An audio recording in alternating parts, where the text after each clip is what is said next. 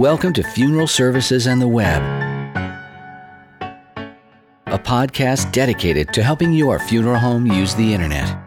Brought to you by Funeral Radio. And now your host, Tyler Fraser.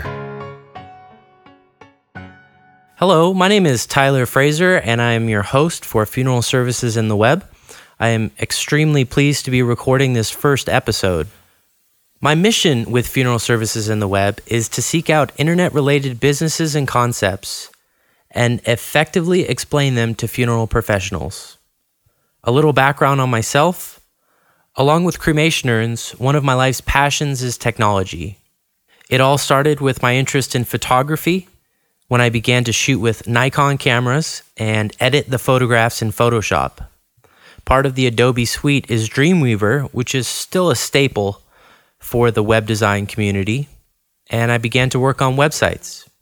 Optimizing websites goes hand in hand with designing them, so I became interested in internet marketing and eventually got my family's company, In the Light Urns, to the top of the search rankings for cremation urns. Since then, I've managed several websites and attended around 15 internet marketing conferences. In early 2010, I started Funeral Directors Chat with Nancy Bourbon, which turned into a very successful show. And 3 months ago, I started Funeral Radio.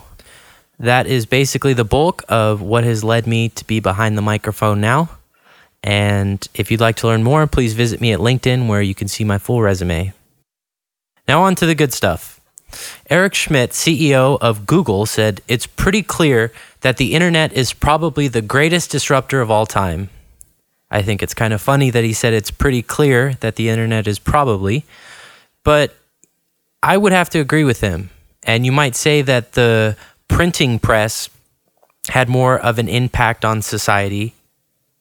And if you thought that, you might be right. Or you might be underestimating the internet. The internet is extremely important. Let's discuss a couple ways that your funeral home can use the internet to bring in more business or make your funeral home run more smoothly. Your funeral home can use a customer relationship management program, such as Salesforce or HighRise. This program allows you to document the experiences that you have with your customer. Typically, it's used to manage accounts. But if you have a long-term relationship with a family, this is a great way to document services so that in 25 years, you can say that we served your Aunt Margaret. It might seem distasteful, but you can check into a funeral. There are services where, like Foursquare and Facebook, allow you to check into a location. If the funeral is a location, it can either be your funeral home or the actual person's funeral. They can check in and tell people on their social networks that they are remembering Uncle Joe. This message could go out to family members in Scotland immediately. Another idea of how to use the internet is to offer support through advertising. This can be achieved by offering display ads to people who visit your website. And especially in our industry, we need to do it with a certain amount of tact so that when they see your website and they're on another website, you will show an ad to them. And this ad will probably be focused on the fact that you're here to help.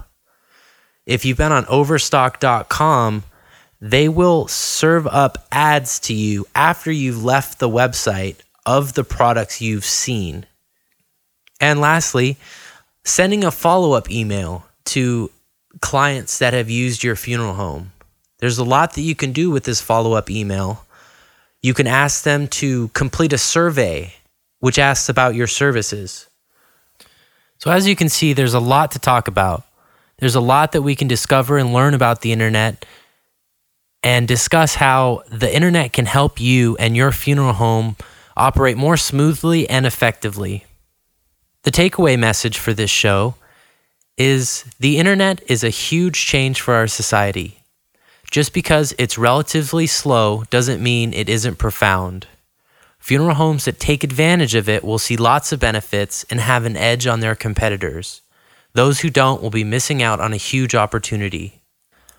Recommended reading is a blog post by How Stuff Works called What is the Future of the Internet?